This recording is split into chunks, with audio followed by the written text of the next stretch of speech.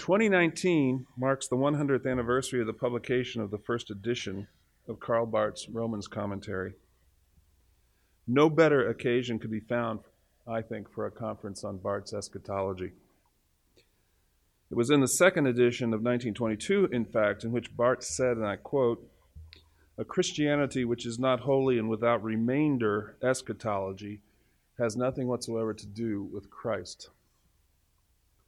So it is not surprising that a number of our speakers at this conference should be treating Barth's Romans. I am very glad, personally, that Phil and Kate chose eschatology for the theme of our conference this year. I am also very glad that they have chosen the speakers they have and have been able to secure their services. It is a star-studded lineup, and we are grateful to each one of them for coming. No less than 5 New Testament scholars will be speaking to us. That in itself, I think, deserves our attention. Karl Barth's first regular appointment in a German university in Münster was in systematic theology and New Testament exegesis, for it was in the field of exegesis that he first made a name for himself.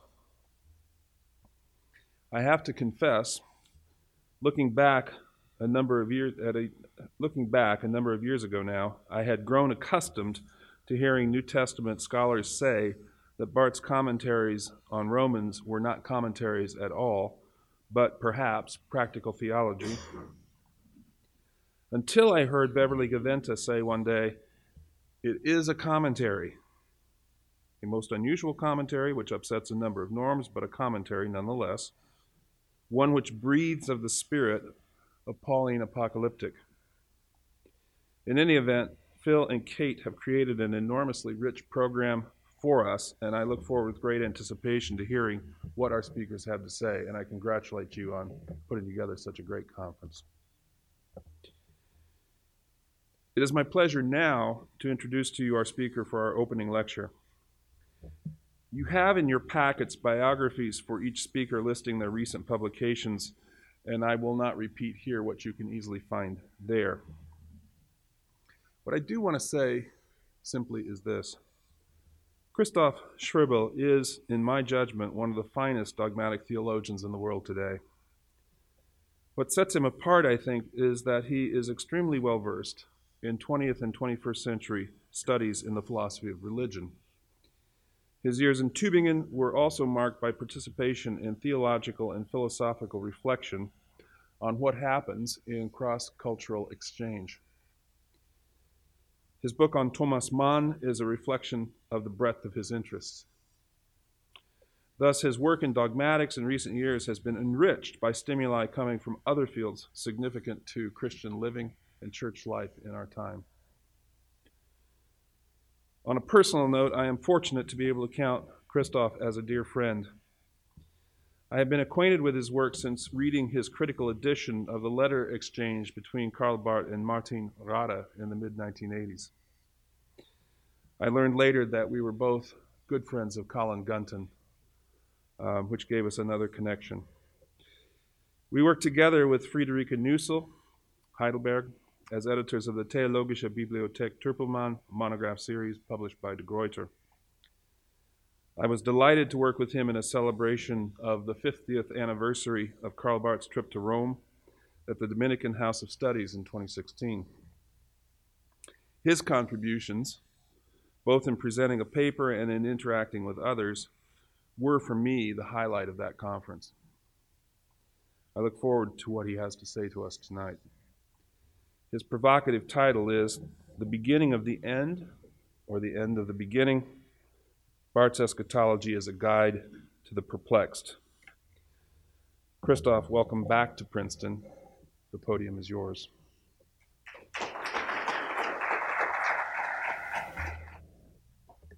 Thank you, Bruce, for this very kind introduction, and thank you for this invitation to the Barth Conference in Princeton.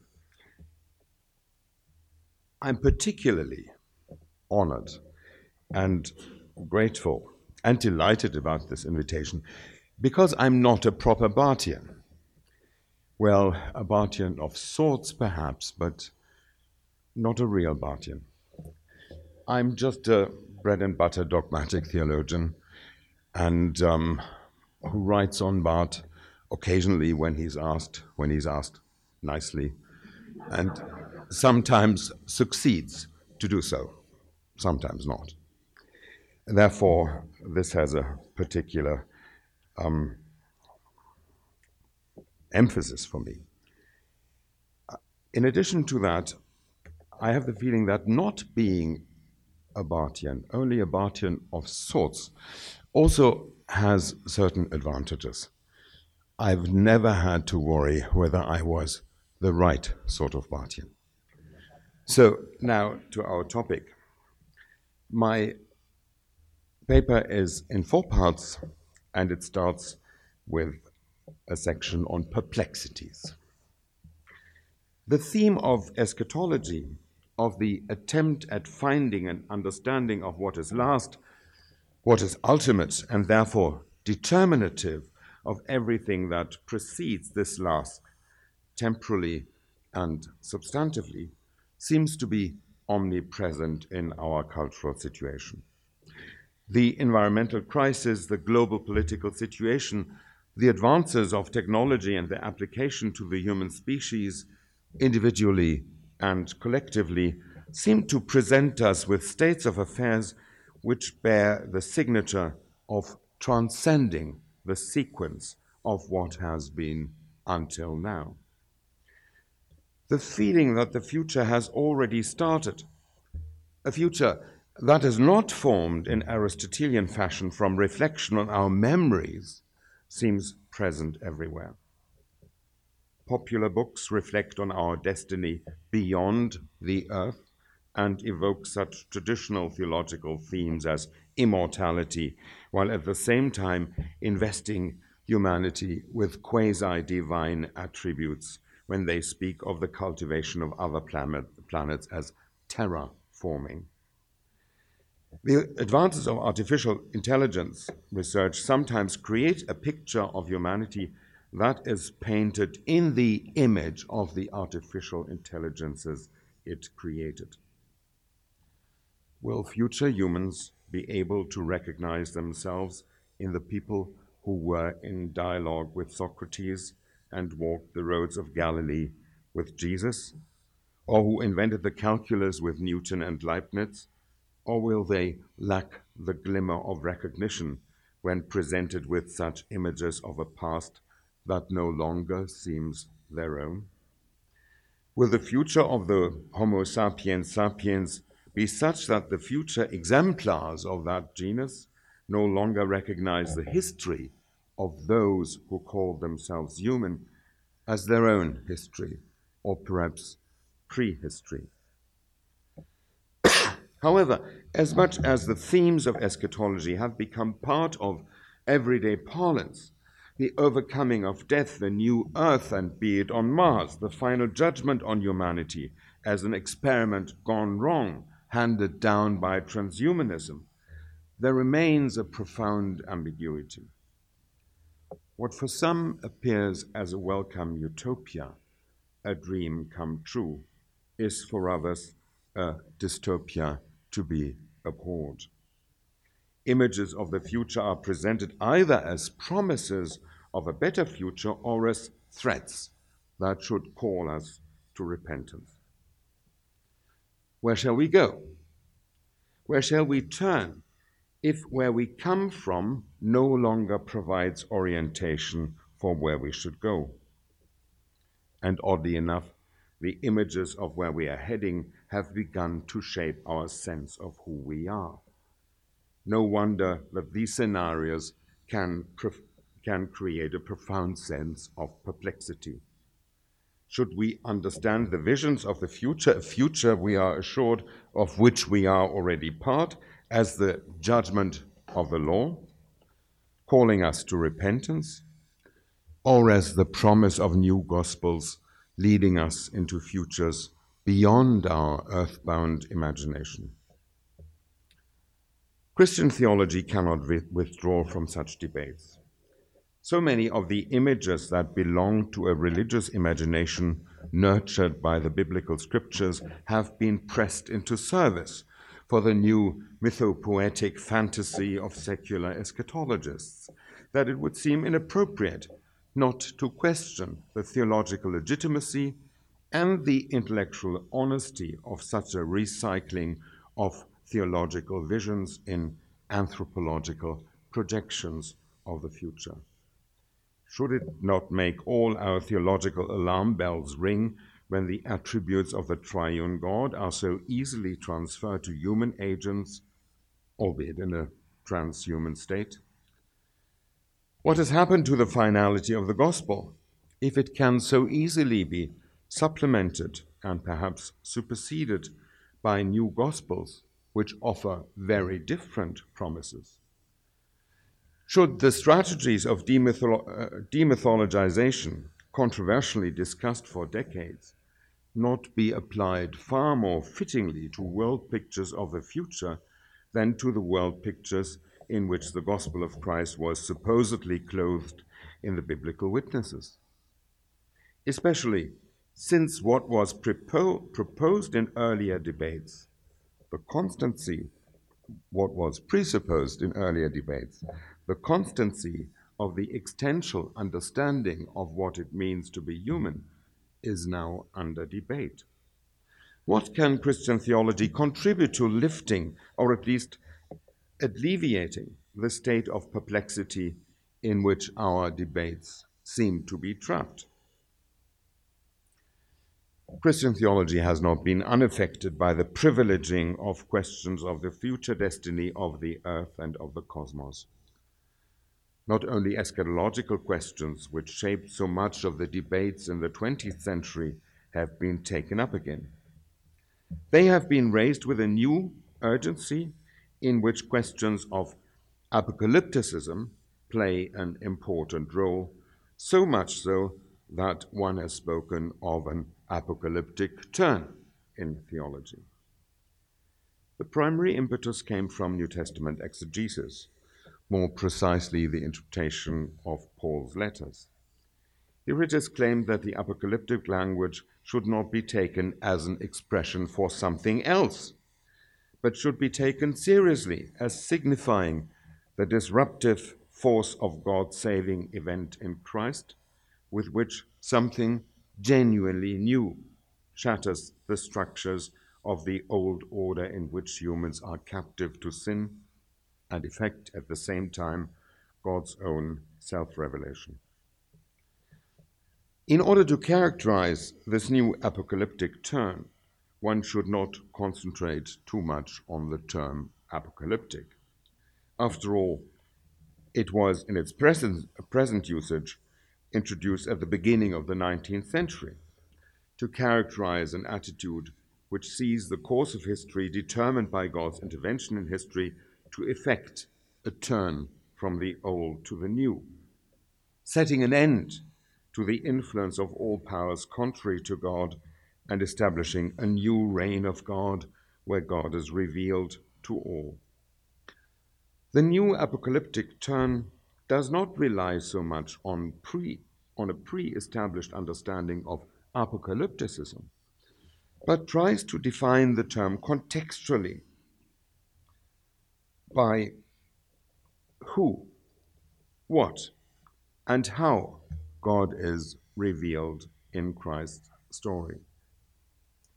As such, it emphasizes the sovereignty of God's reign, breaking the power of evil and establishing God's rule in a disruptive event that brings with it its own categories of understanding. In this sense, Ernst Käsemann's dictum that apocalypticism is the mother of Christian theology is not interpreted as a merely historical hypothesis, but as a guide to the theological truth that is announced in Paul's apocalyptic theology. If Christian theology is conceived in this way as an apocalyptic eschatology, it does not only affect the doctrine of the last things, but offers a comprehensive perspective on Christian theology. It is radically Christocentric insofar as the person and work of Christ is seen as God's own saving advent in human history. because of its theocentric and Christocentric character, or better, theo in Christocentric character, it resists restriction to the anthropological dimension, emphasizes the connection between anthropology and cosmology. God's coming in Christ creates a new humanity in a new cosmos. It privileges discontinuity over continuity. Only in the breakthrough of God's advent in Christ can the continuity of God's saving action be correctly perceived. Apocalypticism, in this sense, is not just a descriptive historical category with which one can categorize phenomena from the outside, as in the works of the History of Religion school, but a theological perspective which consciously takes its stance within an apocalyptic worldview, claiming that it is this perspective which the ultimacy of the gospel makes obligatory. Thank you very much.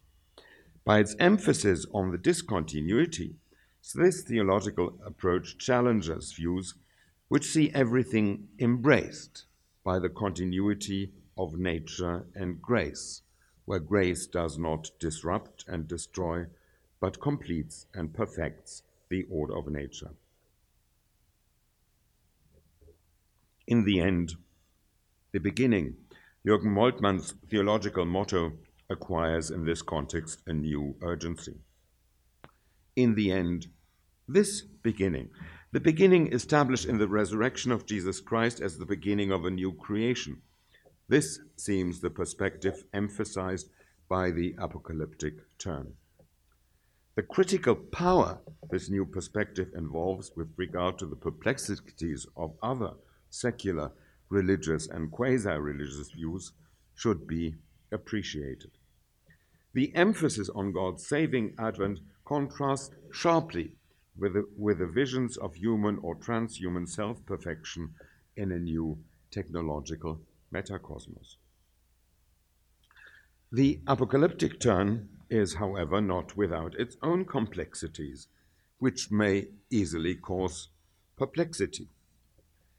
Is there not a sense in which the focus on the beginning in the end also requires an emphasis that the end is the end of the beginning, of this beginning in which God defines the end of what he begins from the beginning? Is there not, for any apocalyptic view, however discontinuous it describes God's saving advent in relation to the world as we experience as the old world order, an underlying continuity which is rooted in God's being and character, so that in a precise theological sense, the end is contained in the beginning, so that the end is also the end of this beginning, the beginning rooted in God's own being and will. How else should we understand Paul's emphasis in a context which concerns the heart of the gospel, the proclamation that Christ is the Lord, that God who said, "Let light shine out of darkness," made his light shine in our hearts to give us the knowledge of the glory of God in the face of Christ. 2 Corinthians 4:6. Undoubtedly, this is also an apocalypsis, although one based on the continuity of God's action in creation, redemption, and revelation. Perplexed? Again? Second section. Signpost in Karl Barth's theology to help the perplexed. At first sight, it must seem foolhardy to choose Karl Barth as the guide to the perplexed. Did he not leave his magnum opus, the Church Dogmatics, unfinished before he could come to a fully fledged treatment of eschatology in the planned volumes 5, The Doctrine of Redemption?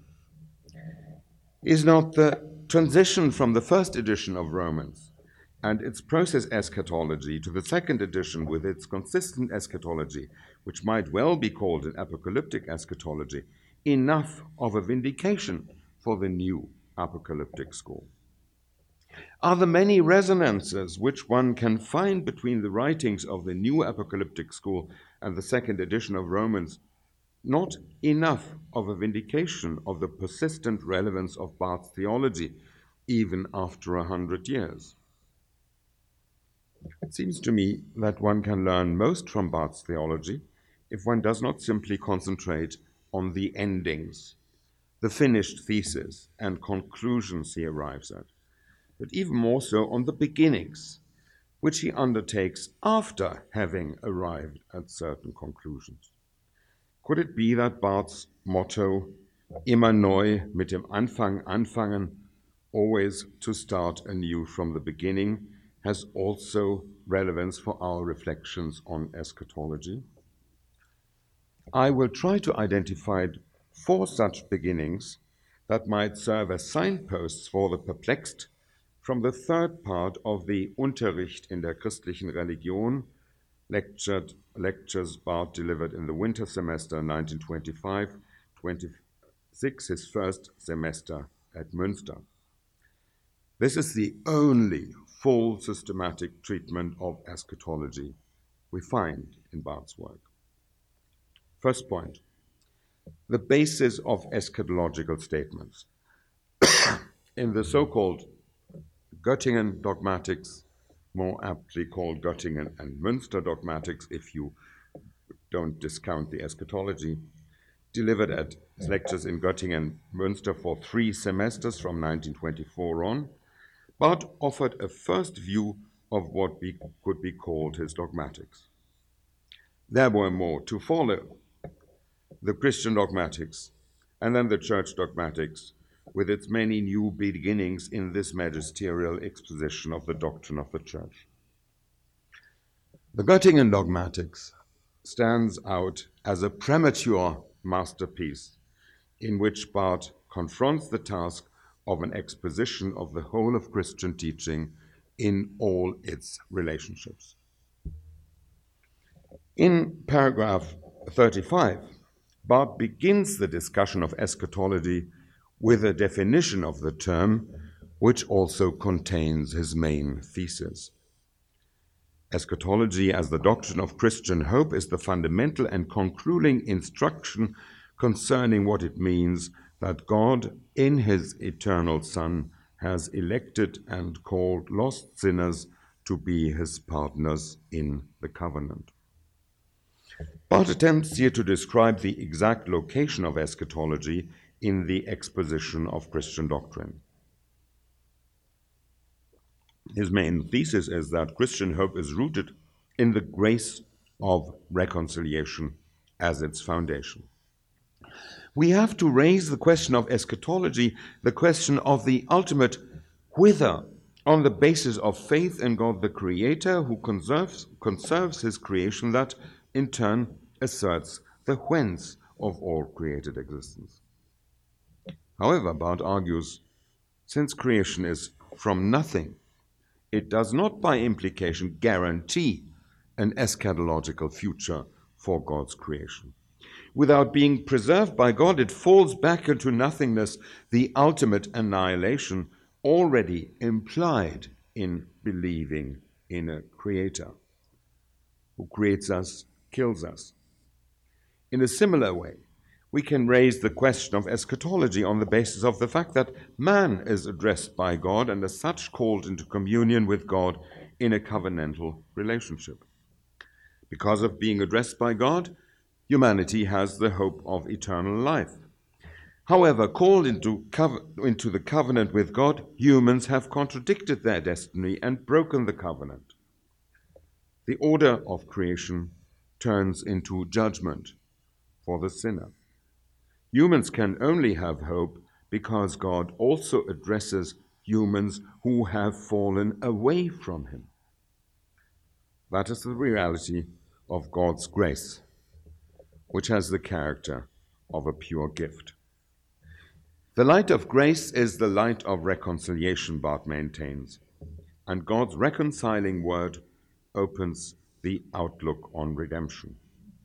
He writes pointedly, Christian truth does not become eschatological I've had difficulties with that word for now over 40 years. Eschatological, and it's eschatological from the beginning. Von Haus aus, which one can translate as from the beginning or even as by default. Therefore, one has to say that dogmatics proceeds from redemption given in hope. Barth is quick to assert that the state of grace, which is the foundation of this hope, is the church. God creates the church as the creature of the word and of the sacrament, as the means of the calling of grace. He can say emphatically, faith comes into being from hope, because the word which humans can proclaim and grasp is a word of promise. However, this does not deny the absolute boundary of death. Knowledge of grace always implies knowledge of death and of the subject matter of grace beyond the boundary of death. At the beginning of the next paragraph, paragraph 36, the presence of Christ, Barth recapitulates the considerations of the preceding paragraph, which he now calls a reflection on the formal and general eschatology as distinguished from a material and special eschatology, only to discard the distinction immediately by claiming that the formal and material can never be separated. The formal considerations about the systematic location, the status, and the basis of eschatological statements are presented as the formal aspects of this particular material content. Barth presents in paragraph 36 and repeats again emphatically that one cannot gain knowledge of redemption on the basis of the Christian understanding of creation. Redemption cannot be extrapolated from creation, because creation logically implies the end of the creature apart from the relationship to God. Similarly, Barth criticized the Protestant scholastics of the 17th century, criticizes that the Protestant scholastics of the 17th century discussed the immortality of the soul here as the first article of eschatological hope, and decisively refers this question to theological anthropology. The 6 articles of eschatological hope are radically reduced to one: the advent of Jesus Christ. He is the subject of all eschatological propositions. Whatever else should be said must be said as predicates of this subject. Second section, the subject of eschatological statements and its predicates. Paragraph 36, the presence of Christ, opens with the following complex guiding thesis. Redemption is like creation and reconciliation, but also over against them, as something new. Third and last, true and real in God's word to humanity. The Redeemer is none other than the eternal Son of God, through whom all things are created, none other than the incarnate one, through whom God has reconciled the world with himself, Jesus Christ. His advent, direct knowability, and presence in glory in which he is risen as true God and true man, that is the promise, the content of hope. The hour of this advent comes as the last hour of all humans, of the whole of human nature and the whole of history. It is near in the light, literally lightness, Lichtheit, that's even a neologism in German, and darkness of extreme possibilities and actualities in nature and history. It is already here where grace finds faith and obedience in the true church. Why is Barth so keen to emphasize that redemption is something new, third and last, true and real in God's word to humanity? He immediately points out that for God, in the actus purus of God's eternal agency, creation, reconciliation, and redemption are one. However, in this unity, God is not revealed to us. In the last consequence, that Miedensbarth states, if we could know God in the unity of his agency, there would be no revelation. Revelation of God always means revelation in time, and therefore we must maintain that revelation occurs together with reconciliation. Only in reconciliation we have the coincidence of divine action and revelation. In creation, Barth states, there is not yet revelation. In redemption, there is no longer revelation. The analogy he offers at this point is the understanding of the threefold ministry of Christ in Reformed scholasticism. Just as the priestly office of Christ opens up our understanding of his royal office as King of all creation, and of the prophetic office as the bringer of all truth in redemption, so we have to start from the unity of reconciliation and revelation in order to understand how creation and redemption are to be understood as revelation from this perspective. However, talking about revelation and reconciliation in this sense means talking about Jesus Christ, believing him to be none other than the eternal Son, the Creator Logos, who became incarnate and through whom God reconciled the world to himself, determines the referent of all eschatological statements, the one subject of all eschatological propositions, and the object of Christian hope. What does it mean to say that Jesus Christ is the subject of all eschatological propositions, and that everything else that needs to be said must be understood as predicates of this subject? The first implication is that all other contents of eschatological hope, the so-called eschata, death, immortality of the soul, resurrection, the last judgment, the consummation or annihilation of the world, must be understood as they are given in the revelation in Jesus Christ. Since there is no other ground, no other basis for eschatological statements, all that Christians are invited to hope for must be contained in Jesus Christ. However, Barth is keen to emphasize that as the Redeemer, Christ is something new in comparison to his being the mediator of creation and the reconciler. He insists that Christ posits himself, almost Fichtian in this expression, as a third in a new way in which revelation is no longer dialectically related to hiddenness, and where faith is transcended in the immediate experience of the Visio Beatifica. In this sense, he speaks of the advent of Christ and rejects language of a second coming, the iterum venturus in the Creed. Jesus Christ, the incarnate Son, in whom God reconciled the world to God's self, comes in a new way. The same subject comes in a new and different way, not again. It is intriguing that Barth offers these eschatological reflections under the heading of the presence of Christ. That implies that the advent of Christ must be understood in relation to time and space, as the ultimate disclosure of the relation of God's space to our created spaces and of God's time to our created times. Barth makes two decisive moves.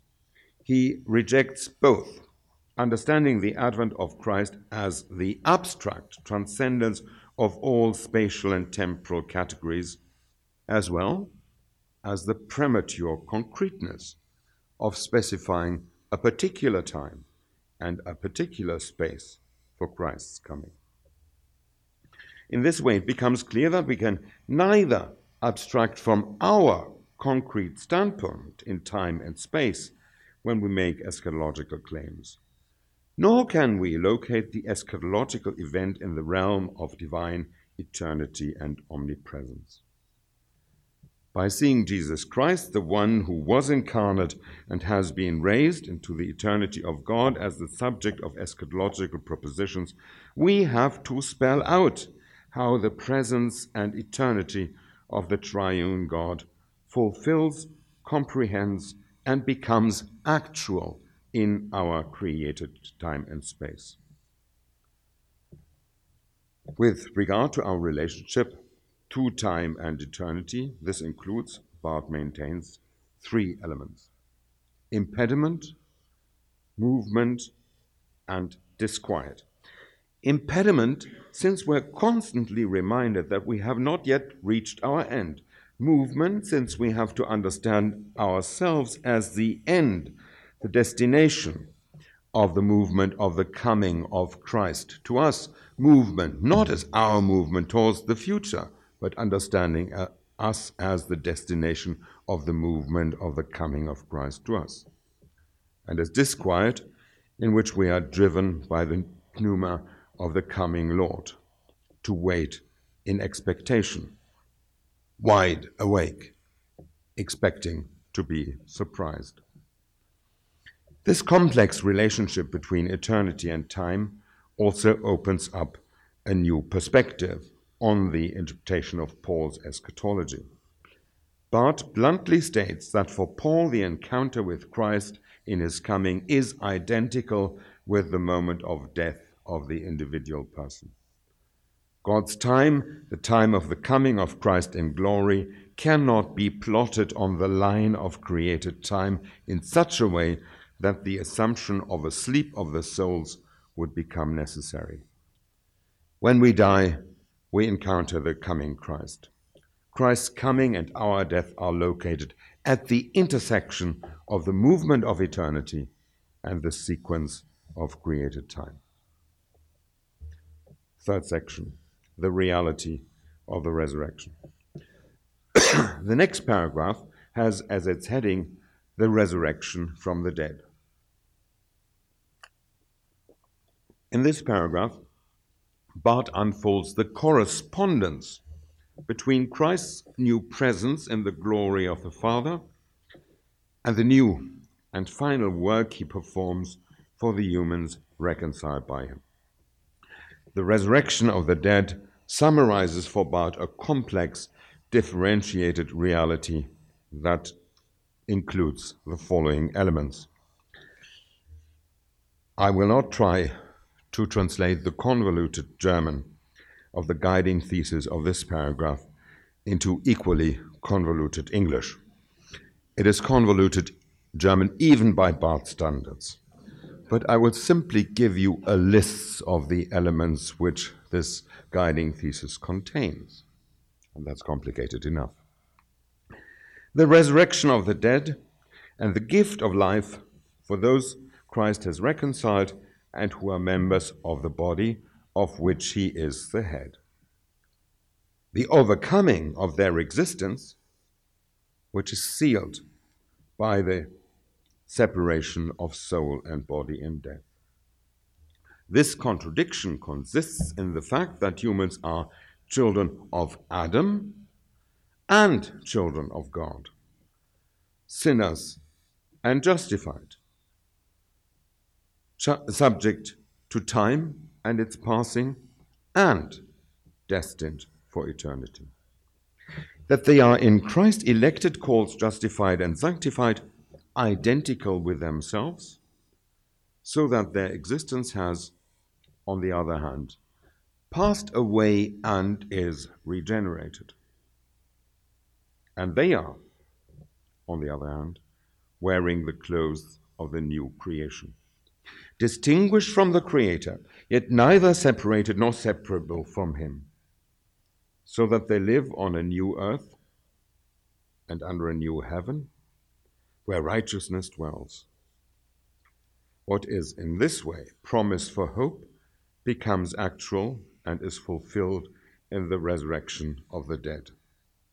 Now imagine this squeezed into one sentence.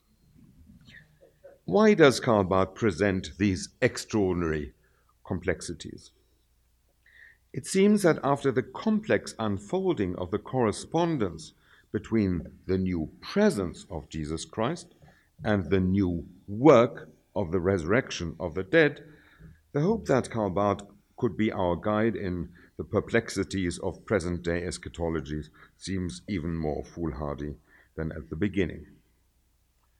Barth is quick to point out that the laying out of these complexities is necessary because the distinguished elements are all aspects of the one reality of the resurrection. Presenting them in narrative order as a sequence of events would turn dogma into myth. Therefore, all the different elements must be understood as aspects of one reality, an eschatological reality that does not follow the temporal sequence of created time. The reality that is described here, however, is nothing other than the person of Christ. He is at once the Redeemer and the redemption. What appears in the Regnum Gratiae as the conflicted reality of the church militant appears in the Regnum Gloriae as the reality of the church triumphant, which celebrates the victory of Christ.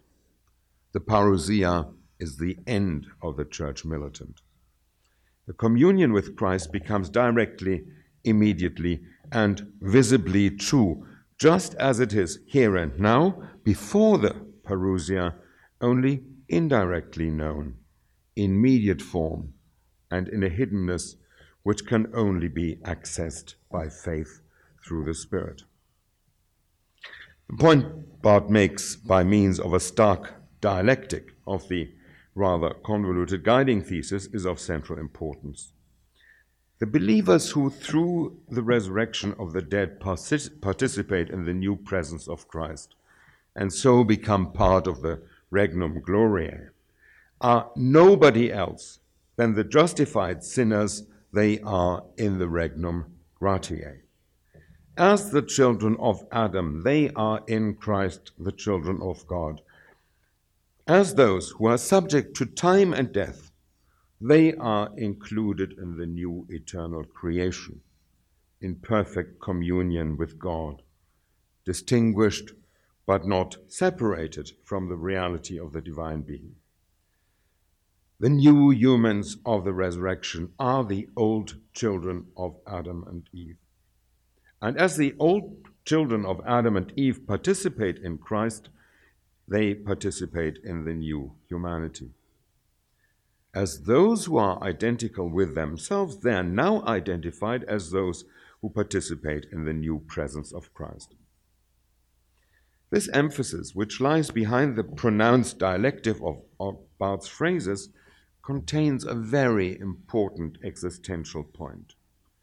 Christians do not hope to be somebody else in the new presence of Christ, not just justified replicas of the sinners we are here and now.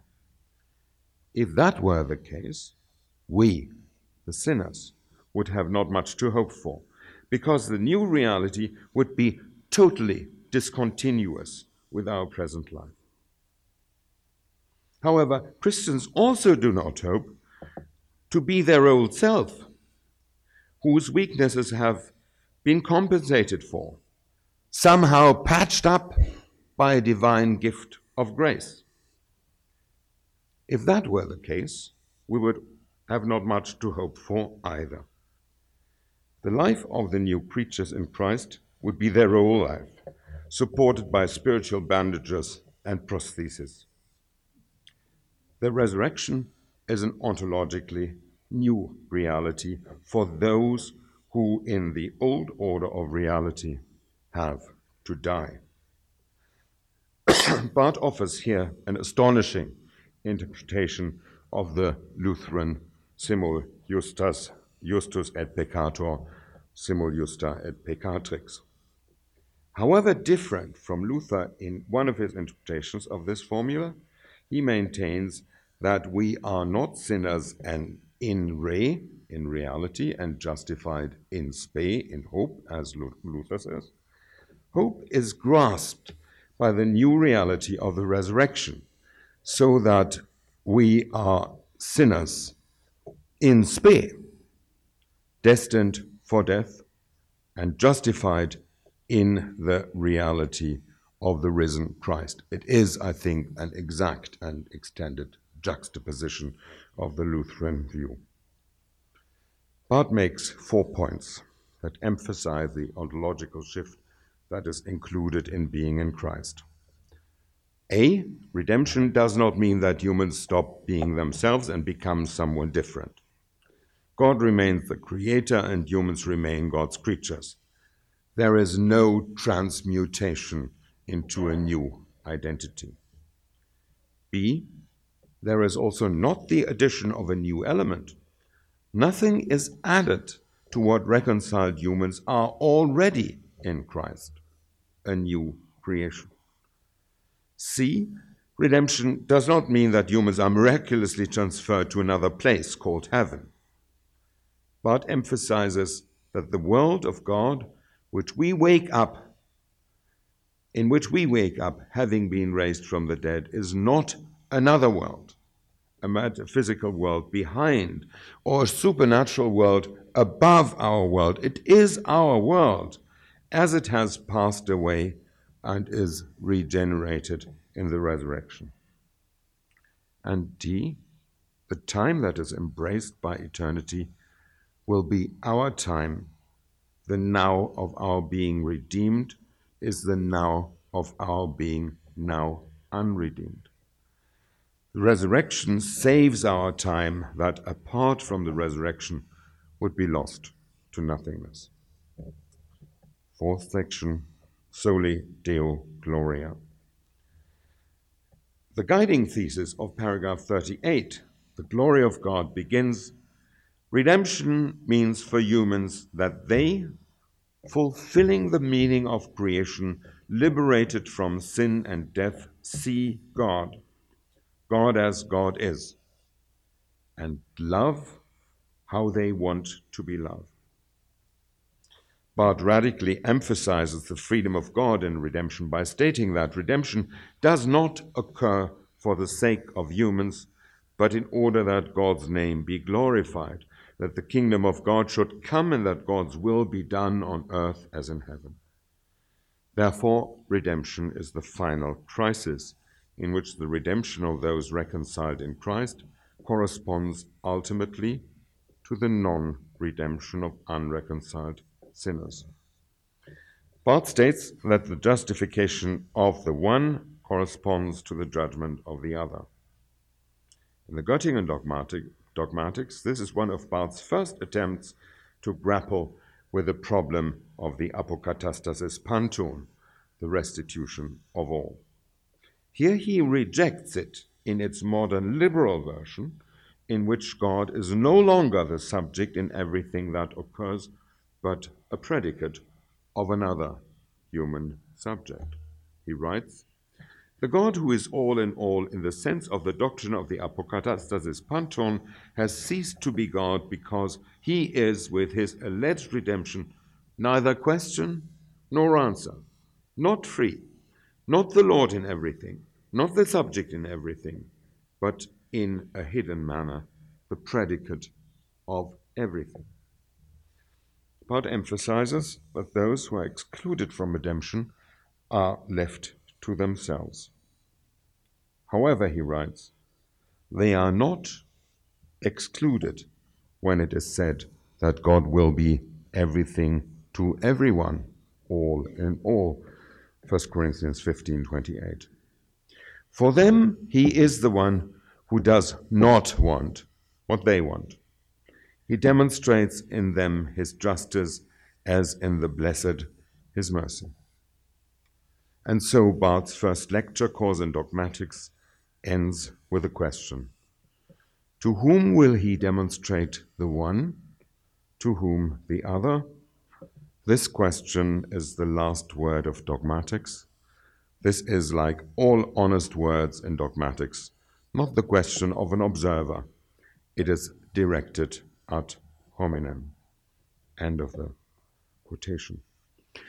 We may note in passing that with the paragraphs of his Göttingen dogmatics, Barth provides a powerful diagnostic tool for assessing eschatological claims, secular and religious. He encourages us to ask, What is the foundation of these eschatological visions? Who is the subject of these eschatological statements? What is the reality that is proposed as the eschatological reality? And last and fourth, cui gloriae? Whose glory does this eschatological vision serve? Third section, from signposts to map. In the eschatological paragraphs of the Göttingen dogmatics, Barth frequently criticizes the dogmatic tradition. With regard to eschatology, its failure consists in not sufficiently connecting the elements of eschatological teaching with the rest of dogmatics, a task that, in Barth's view, is demanded by the biblical witness of a witness to revelation and not by some internal necessity to be systematic in dogmatics. The other criticism is directed against a spiritualist tendency to focus eschatological reflection on the way to heaven and not on the transformation of the new heavens and the new earth. He quotes approvingly William Ames when he writes, "Non elim Zoelos alios et terram alium, sed Zoelos novos et terram novam expectamus." We expect not another heavens and another earth, but the new heavens and the new earth. Spiritualist expeditions to explore the geography of the heavens heed challenges with the angry questions: what about the earth? What about the now? What about the body? Explorations of the heavenly spheres he scathingly criticizes as the ride of eschatological speculation in a hot air balloon. Freiballonfahrt der eschatologischen Spekulation. Barth's counter-strategy, both to the danger of dogmatic disconnectedness and spiritualist exploration, is to focus everything that can be said about the eschata on the eschatos, on Jesus Christ. In Christ, everything that can be said about the last things must be contained. The finality of the gospel is the finality of Christ. Barth achieves this by emphasizing the unity of reconciliation and revelation. In God's reconciliation of the world in Christ, the eschatological mystery is revealed in such a decisive way that it makes eschatological speculation apart from Christ redundant. Revelation must be understood not just as an epistemic principle, but as a true apocalypsis, as the ultimate eschatological disclosure and actualization of truth in the event of reconciliation. Reconciliation and revelation happen on earth, and so they make the journey to the heavens by the apocalyptic seer unnecessary.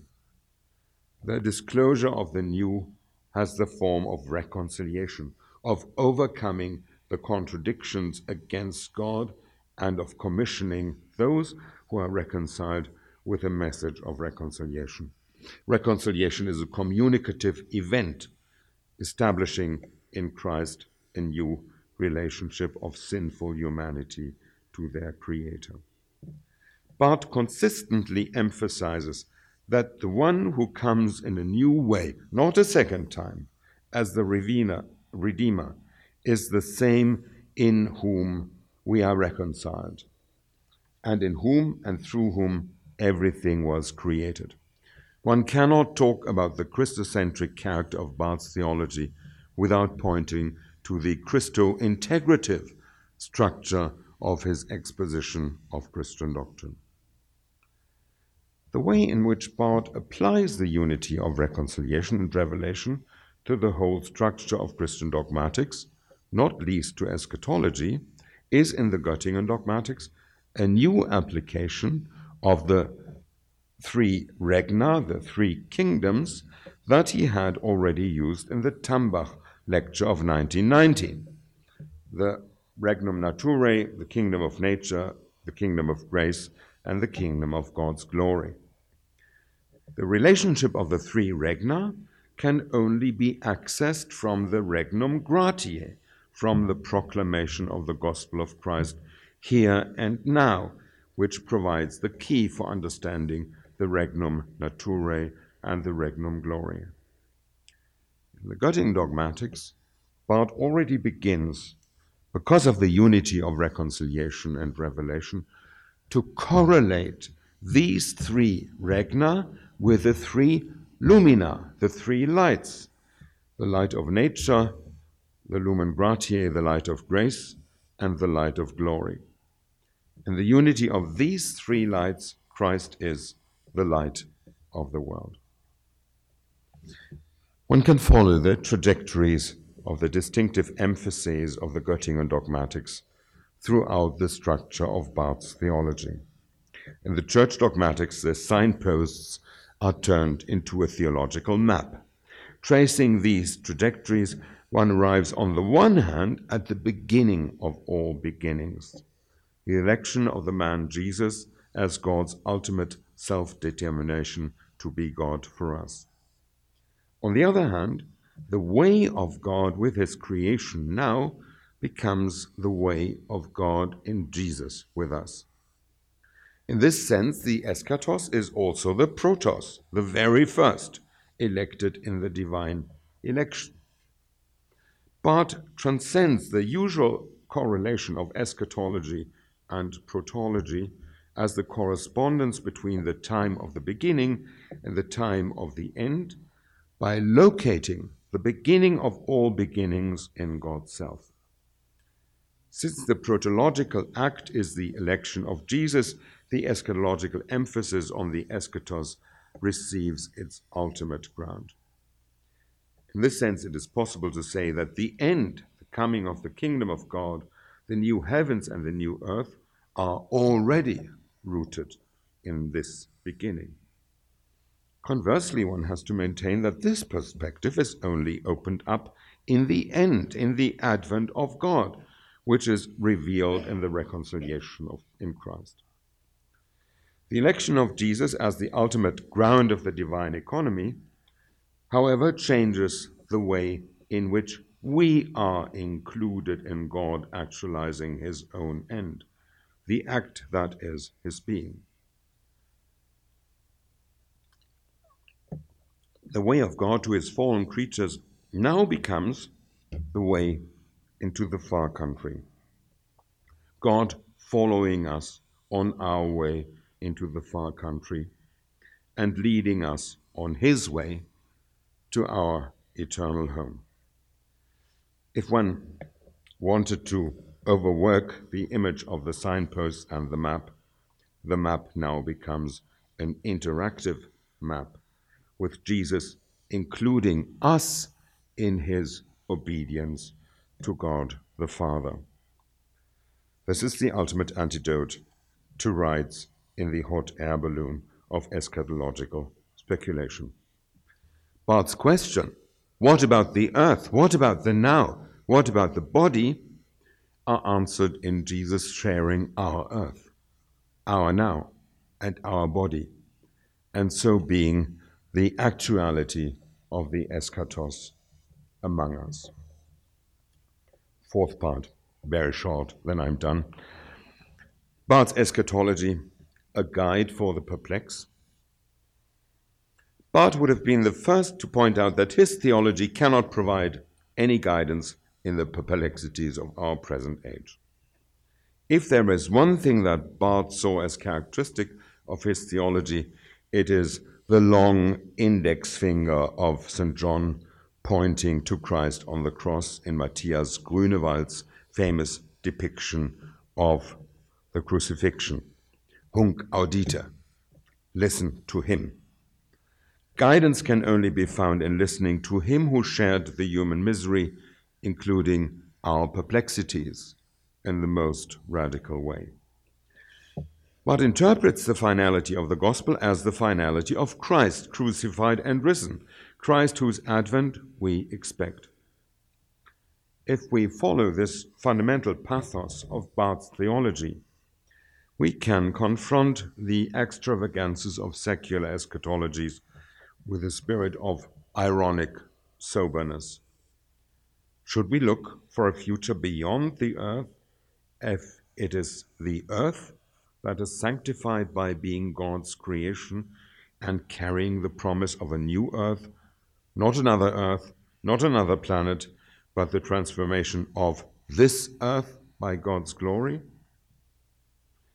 Should we not remain faithful to the earth and rather learn a new respect for its status as a creature and as the habitat of God's story with his human creatures?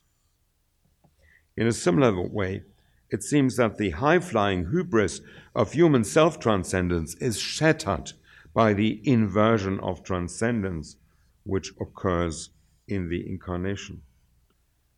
Can it really be that our salvation lies in transhumanism when the message of the gospel is that God became man, and when the energies of the best theological minds were spent for 2,000 years in preventing the humanity of Jesus being understood as some form of transhuman?